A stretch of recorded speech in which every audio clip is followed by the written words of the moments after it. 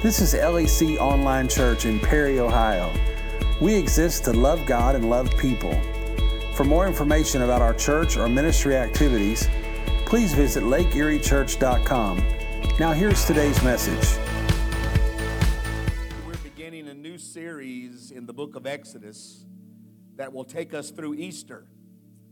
And we're going to be looking at this book redemptively and what it has to say to us throughout the next 6 weeks. Pastor Dustin's going to be helping me with this series over the next several weeks. A lot of great things in the book of Exodus that God wants to teach us. Today, we're going to talk about what it means to be called out. The word Exodus in the Hebrew actually means called out. And it's the theme of the book from beginning to end, how God called out his people. Today, we're going to talk about one man that God called out. Let's bow our heads to pray. Father, I thank you for what you're about to do. Your word is strong and powerful in our hearts today. And would you accomplish your will in each and every person that's listening, those that are watching online, those who will listen to a podcast in the weeks and days ahead, those that are sitting here in the room today, God, would you speak by your word powerfully into all of our hearts and our lives. And Father, we are careful that your name should receive all praise and glory. In the name of Jesus we pray, amen and amen. Well, the book of Exodus is the second book in the Bible. It has a tremendous story that really is about God bringing the children of Israel out of Egypt. But in order for you to understand how significant that was, you really need to understand and know a man in the book of Genesis by the name of Joseph. We preached about him a good bit. Joseph was one of the 12 sons of Jacob, and his brothers sold him to some traders who took him to Egypt and sold him as a slave into the house of a man who worked for Pharaoh. Now, Pharaoh would have been like the king or the president of Egypt. And so Potiphar was a man politically connected to the most powerful man in the world at the time. And Joseph was a slave in his house. And so it was that while Joseph was there, he worked in the house of Potiphar. And then he was accused by Potiphar's wife unrightly or unfairly, was accused of a sexual assault, which he did not do. We'll say more about that later. And so Potiphar threw him into jail. While he was there in jail, he met two men who had dreams.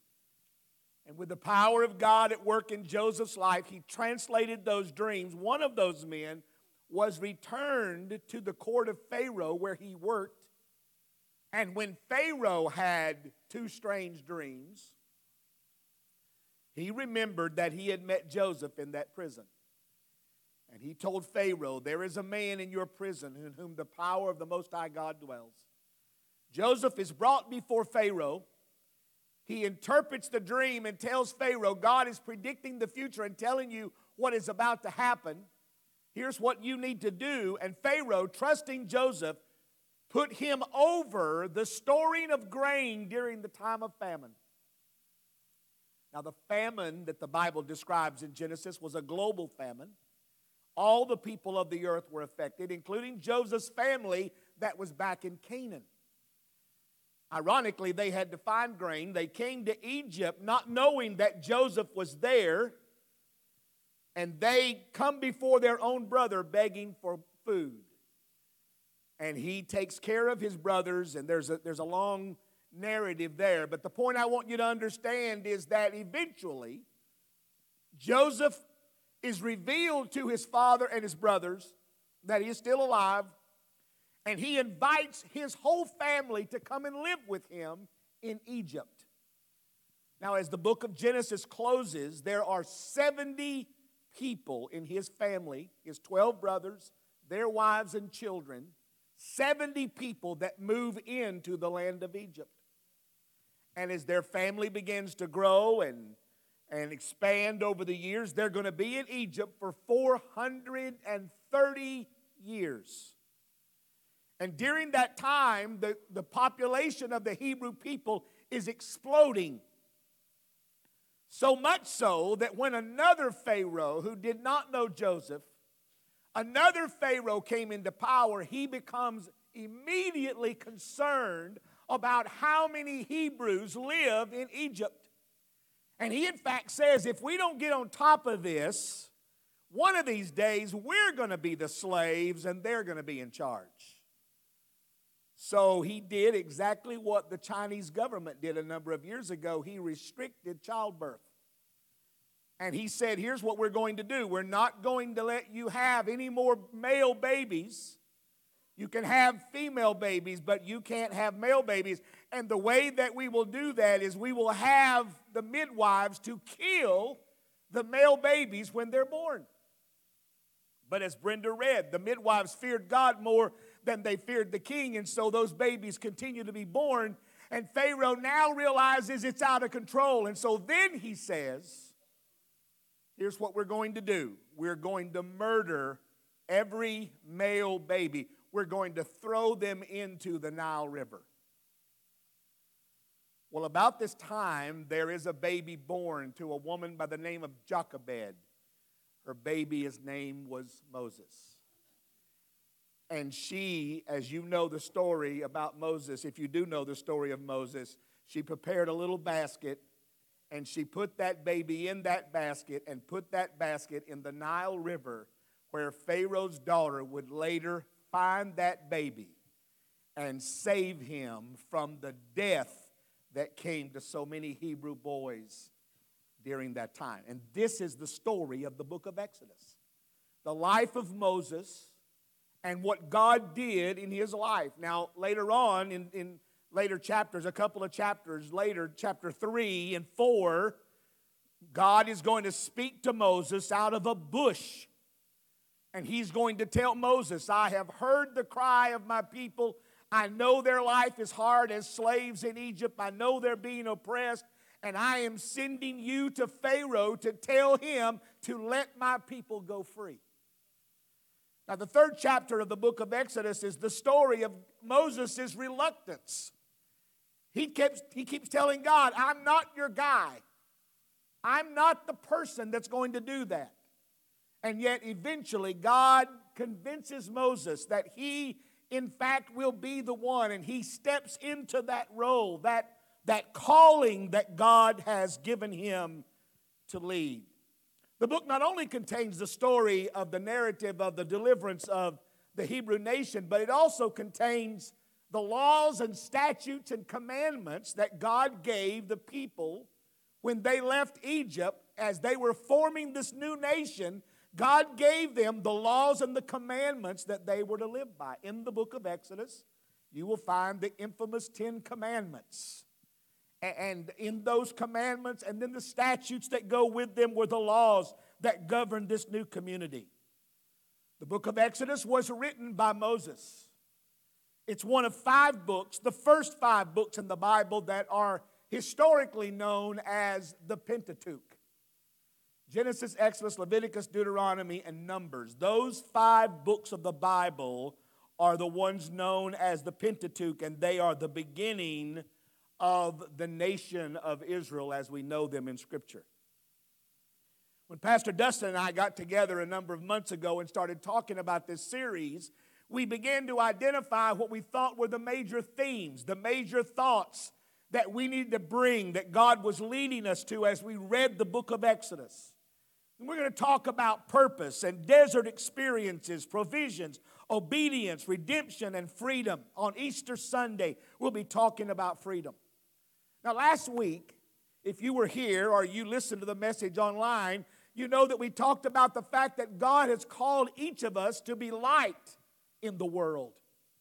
We are to be lights in a darkened world. We are to be God's example to people in this world of what it means to be the people of God. And God has called all of us to that. In the same way that he called Moses to be the deliverer, to be the representative of God to Pharaoh, God has called you in the same way to bring the message of hope to lost people in this community, people in your family, people that you know, people that you work with. God has called you to be the light in a dark world in the same way that God called Moses to be that. But here's the question that keeps dominating my thought. How can we be that light? How can we be that example that God wants us to be when we find ourselves living in circumstances that we did not choose? How do we find purpose and destiny? How do we live the lives we're supposed to live when we live in circumstances that restrict us and limit us? And I think the book of Exodus speaks to that, and I want to do that with you this morning in two statements. Here's the first one. It's important to understand when you're seeking purpose in your life that not everything that you encounter is under your control. Not everything that you're facing today is under your control. Sometimes you and I live in experiences and places where we do not have control, but somebody else has exerted control over us.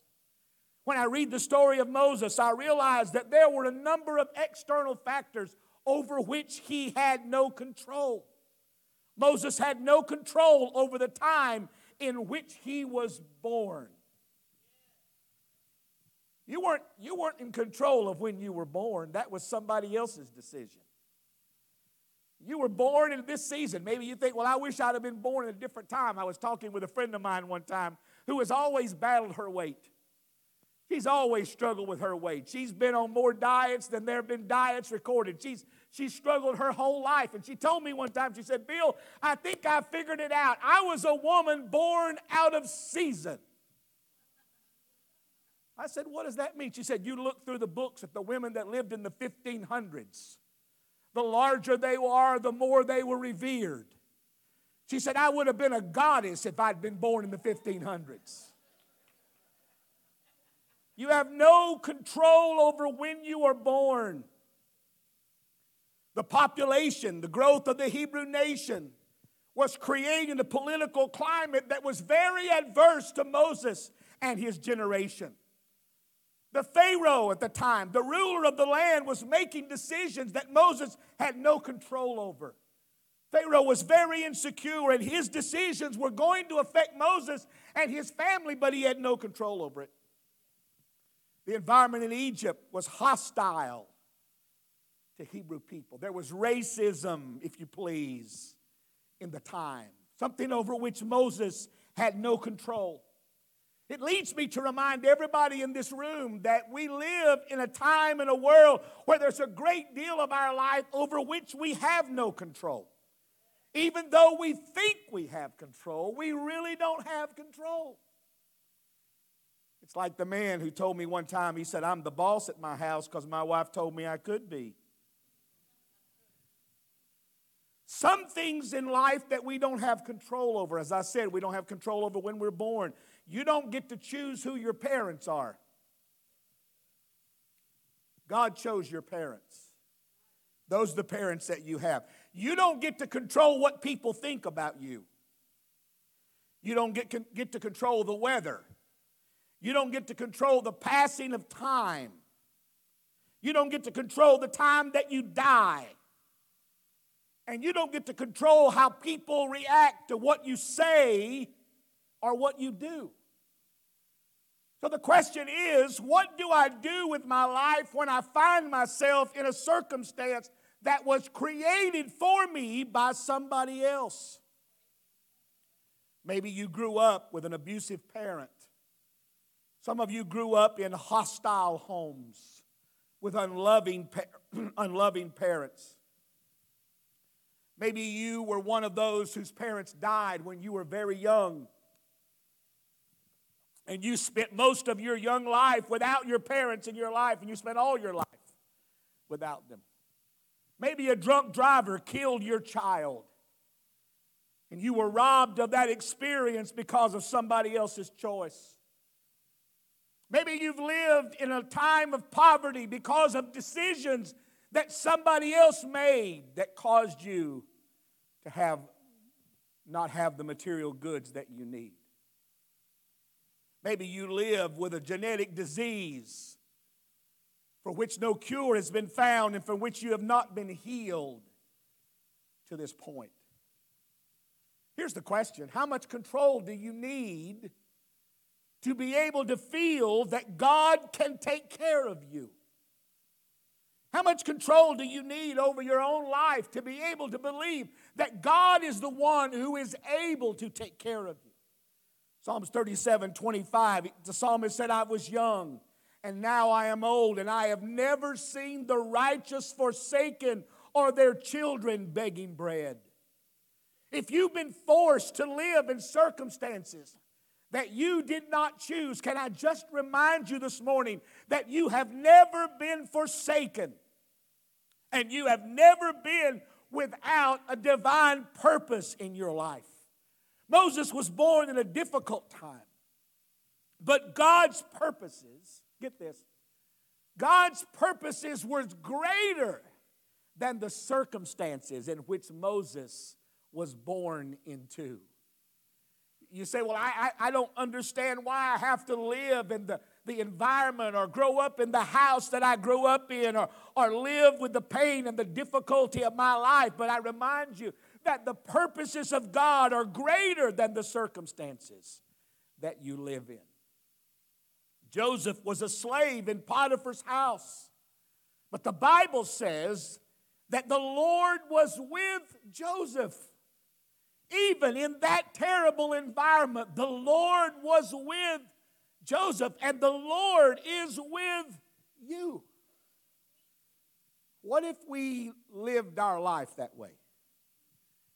What if you and I would live our life as we leave here today? What if we lived every day this week with the conviction that no matter what we face or what we go through, that in fact the Lord is with us.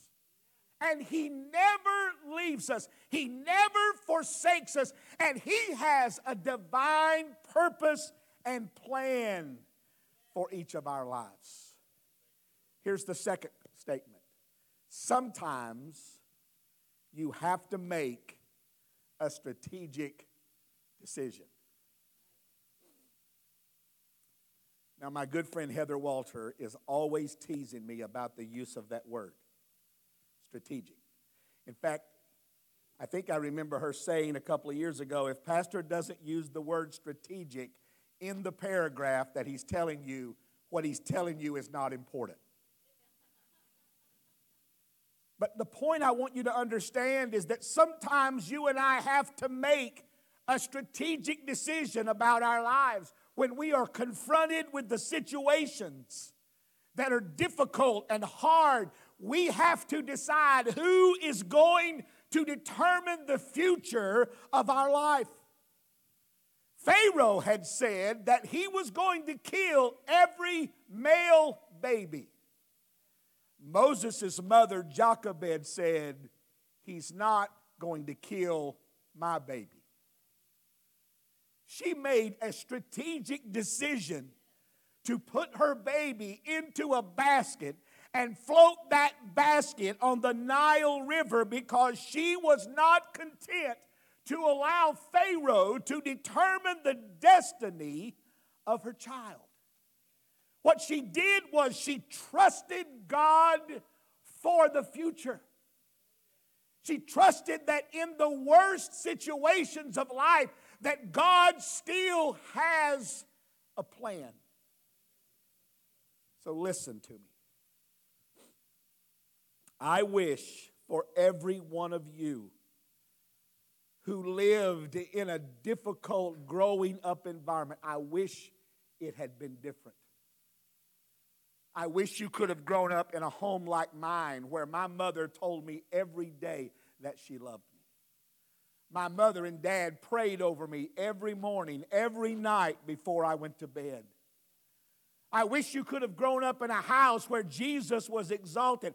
I was telling someone, Elder Rankin, this morning, that I grew up every Saturday morning My mother would put a stack of LPs on her record player, and she played gospel music from the time we got up until we went to bed on Saturdays. That's why I know all those great songs, all those old songs, because they've been embedded in my brain from the time I was born. I wish you had had that, but you didn't have that. Your father cursed at you every chance he got. Your mother did not love you the way a mother should love a child. Maybe you were abandoned. Maybe your parents forsook you and you were adopted or fostered or in some way abandoned, and you didn't have that kind of environment. What do? I wish that I could promise you that your life could have been better than it was, but you find yourself this morning in an environment, living in a circumstance that you, in fact, did not choose.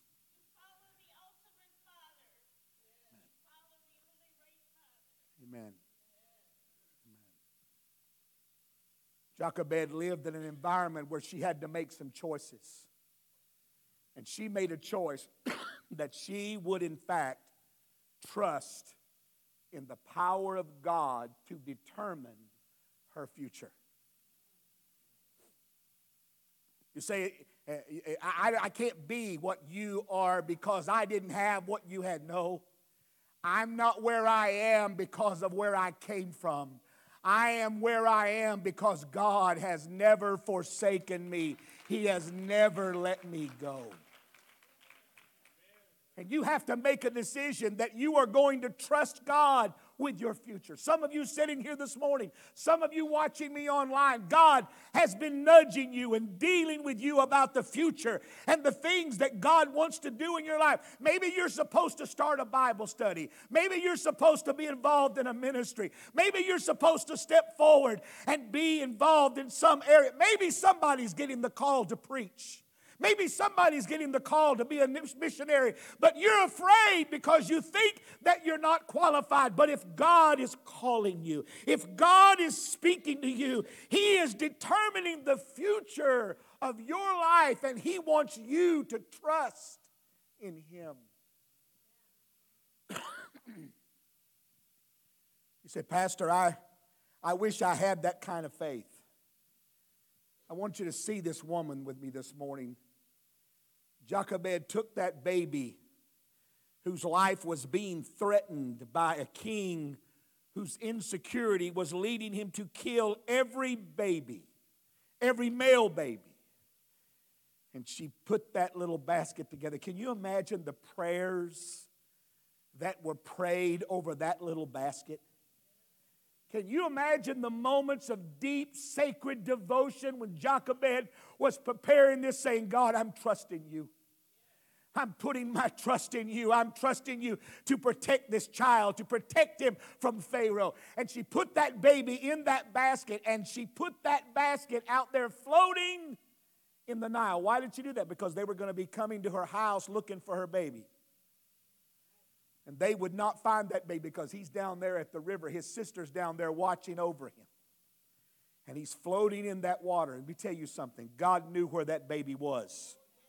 You hear what I'm telling you this morning? God knew where that baby was, and God knows where you are today. He knows the circumstances you grew up in. He knows the environment. He knows the fear. He knows the struggles that you have, and God knows exactly where you are. That baby's floating on the Nile River, and Pharaoh's daughter comes to bathe herself in the Nile River. Do you think God knew that's where that woman bathed? Don't you think for a moment that God did not know that woman was going to be there? That basket is floating in a place where she can see that basket. Why? Because God's plans and God's purposes are bigger and greater than the circumstances that you face. God's purposes for your life are bigger and greater than the challenges that you face. Pharaoh's daughter finds that baby, takes that baby home, preserves that baby's life. He becomes the person that God wanted him to be because Jochebed trusted God for the future.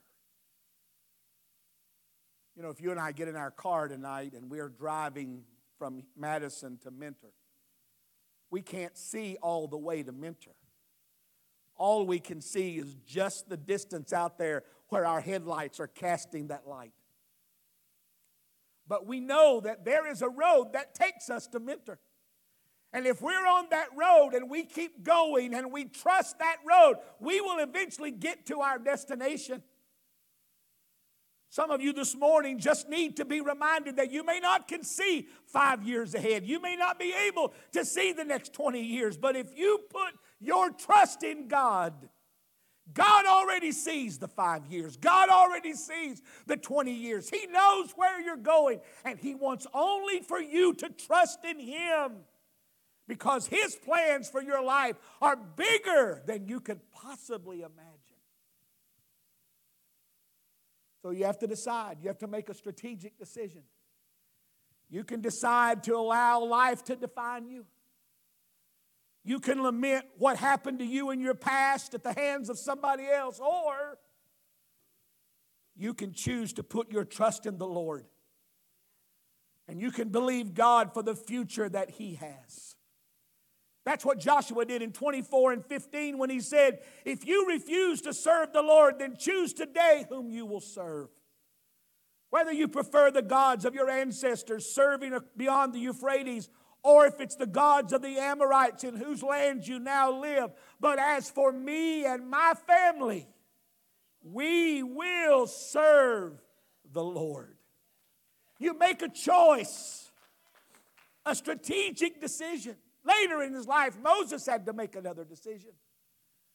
The Bible says in the book of Hebrews, chapter 11, that Moses decided, he determined that he would rather suffer the injustices of his own family, his own household, than to live in Pharaoh's court. It was better to suffer for the cause of Christ than to own the treasures of Egypt, for he was looking forward to a greater reward. Sometimes you have to make a strategic decision to say, I am going to trust in the Lord. A number of months ago, an individual sat in this room. Well, not in this room, it was in the other building, and made a strategic decision that they were going to trust God with their finances. They felt as if God was leading them to do something with their finances, and they decided to trust the Lord, despite what it looked like, despite what it felt like, despite what the reality of their financial resources were. They were obedient to God, and in doing so, they trusted the Lord for the future. Several months passed by, and one day that individual said they wanted to speak with me. I said, okay. And we went to a private place where they began to unpack for me how the blessings of God had become to fall in their own life. How God had given them a better job, how God had provided better benefits, how God had done this and that, and going through all of those circumstances. And with tears said, I'm so glad I trusted in the Lord. You understand this morning that what God wants from you more than anything is for you to trust Him. He just wants you to trust Him. You know, sometimes I read that story in the book of Matthew chapter 14 where Jesus says to the disciples, you've got all these group of people here and we've got to feed them. You feed them. And they say, we don't know how to feed them. We don't know. If we had all this money, we still couldn't feed them. And the next verse says, the Lord asked this question to test them because He already knew what He was going to do. You know, the Lord already knew He was going to break those loaves and fishes. He already knew that He was going to feed those people. But He asked the disciples because He wanted to know how far they were willing to trust Him. You see, when God calls you to be a light to the world, He already knows how He's going to shine the light. He just wants to know if you are willing to trust Him enough to be a part of what He's going to do. We sometimes get we have this mistaken conception in our mind that somehow God's waiting on us to do the work. No, He's not. No, God's will is going to be done. God's plan is going to play out. You just get to decide whether you want to be a part of what God's doing. And if you don't trust Him, somebody else will. And you'll miss out on the blessing because you were either afraid or unwilling to trust the Lord. I want to finish with this thought. Sometimes a short-term decision will have a long-term outcome. Sometimes you can look back. You know, the will of God is one of those things like this that we can sometimes look at the will of God, and right now we don't know whether we should do that or not. But we can look back and say, you know what, now looking back, I know it was the will of God for us to buy this house, or it was the will of God for me to take that job, or the will of God for us to do this, that, or the other. But in the moment, you're just trusting God. You're just laying it out there and saying, God, I don't know how this is going to play out, but I do sense that you are calling me out. You are calling me to do something. And I'm going to trust you. And sometimes those decisions where you put yourself out there and you trust God for something brings a long-term outcome. Let me show you one. We'll go back to the story of Joseph, who was sold by his brothers to traders who sold him to Potiphar. I can't prove it happened like this, so this is just my conception of it. Potter's in the back of the room that night when they bring Joseph in with the other slave boys, and they're auctioning them off. His wife has already told him they need another guy. Go down to the market, pick out another guy. We're going to need another guy for the house. And that Hebrew boy walks across that stage, and Potiphar bids on him and has no idea what he just did. Because the Bible says that when Joseph came into Potiphar's house, that the blessings of God came with him. And everything that Joseph touched, God blessed it. Everything that Potiphar had prospered. Every business decision was a good decision. All the return was good. You know why? Because of a simple, short-term decision in which he had no idea what he was doing. I'll take him.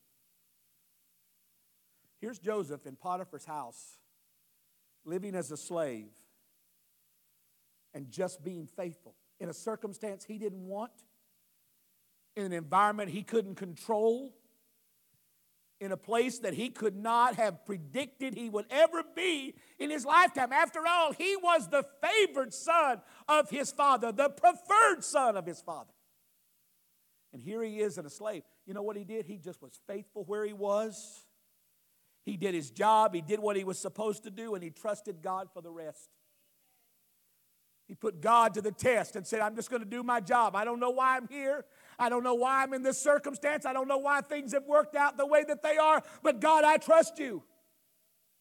And that decision for Joseph's life put him on a trajectory that would eventually save his whole family. But it gets better. Because Joseph was apparently a pretty good-looking guy. He was a lot like Ron Baltus. He wasn't bad to look at. And Potiphar's wife became attracted to Joseph. And the Bible said that every day, she was trying to get him to give in, to commit a sexual sin with her. Every day. It's a boss's wife. It's a woman that wants me. a woman who's desiring me. And I'm so far away from home. I'm so far away from my family. Nobody's going to notice. Nobody's going to care. I can indulge myself. I can do this. I'll be fine. But Joseph resisted. He resisted her until she got tired of his resisting and she laid her hands on him and he ran and left his coat.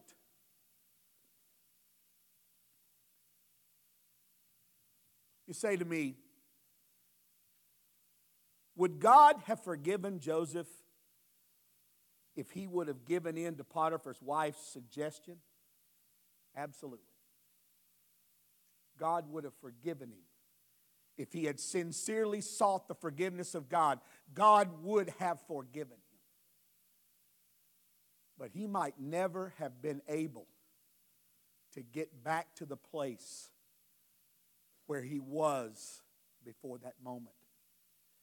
Because sometimes the decisions that you make in your lifetime carry consequences.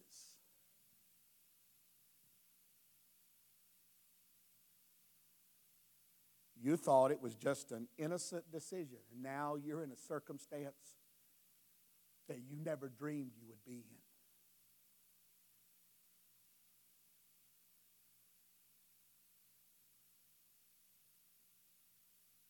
Maybe you're having to raise somebody else's children. Maybe you're having to live in an environment that is hostile to faith. Maybe you are struggling against the pressures and financial realities that came as a result of the decision that you made. A short-term decision can sometimes bring about a long-term outcome. Joseph said, I'll put my trust in the Lord. So you know what happened? We would say, well, he stood up for the Lord and the Lord stood up for him. Well, yeah, he did, but he went to jail. Because Potiphar's wife lied and said that Joseph tried to rape her. And Potiphar sent him to jail. But there in the jail, the plan of God continued.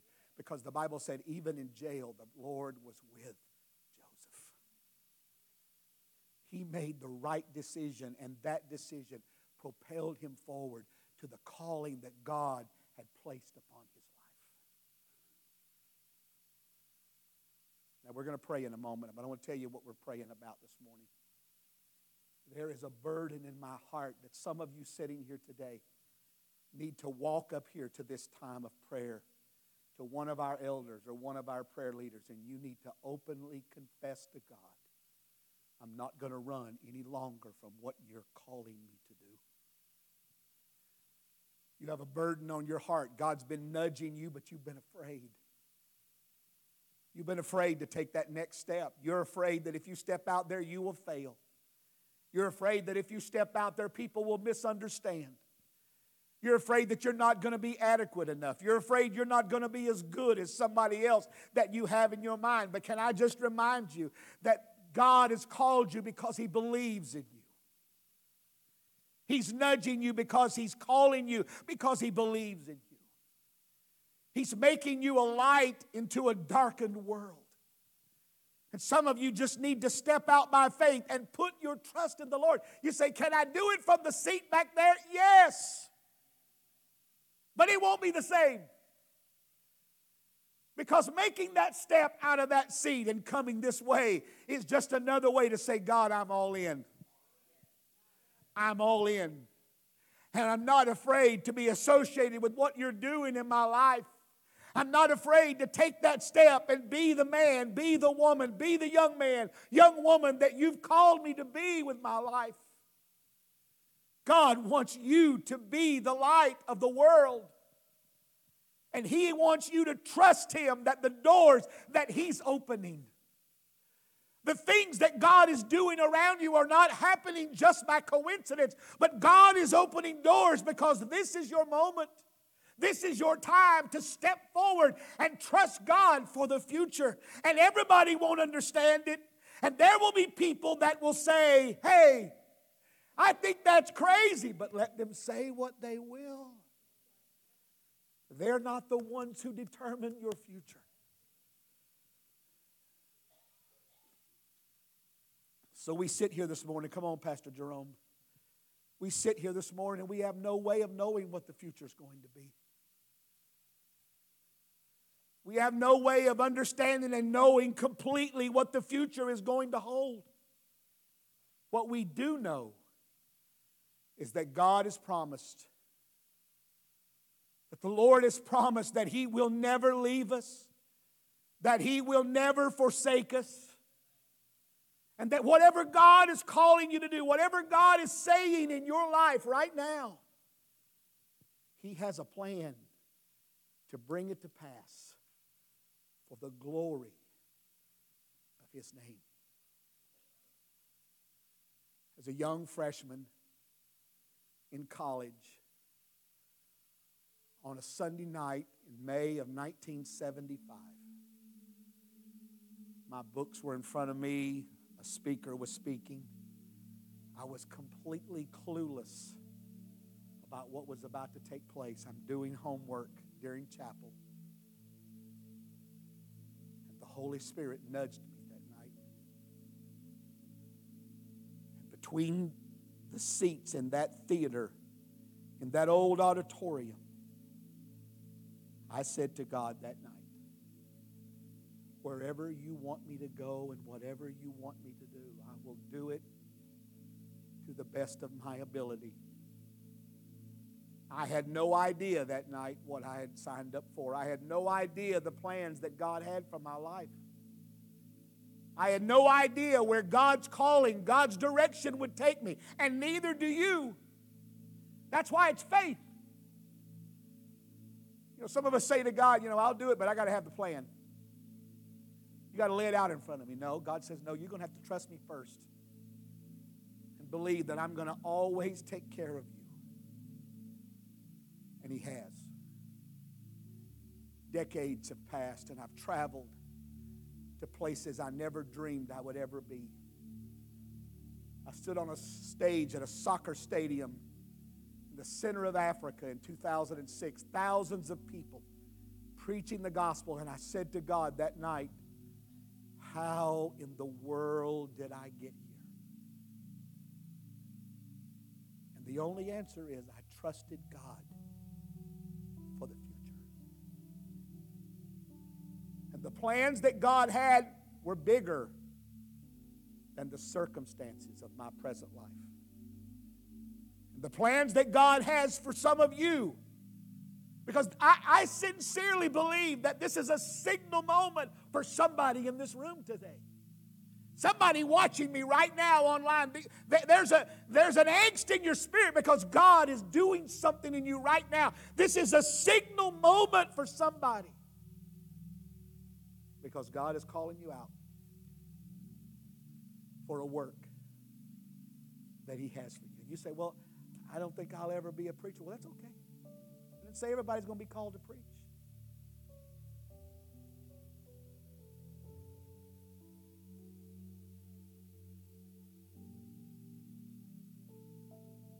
I wish God would call me a Spanish translator.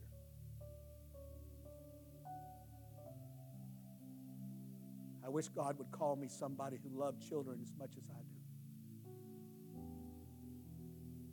Because I need people that love children back there. I wish God would call musicians and singers.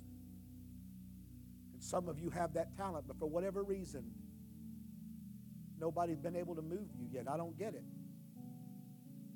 God gave you a talent and an ability, and you're not using it. And God's calling you this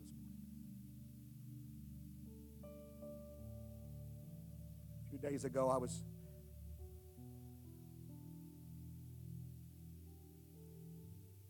wrestling with this thought. What if God would be calling someone in our church to be missionaries? Somebody stood up and said, I don't know how to explain this to you, but God's calling me to go where? Wherever.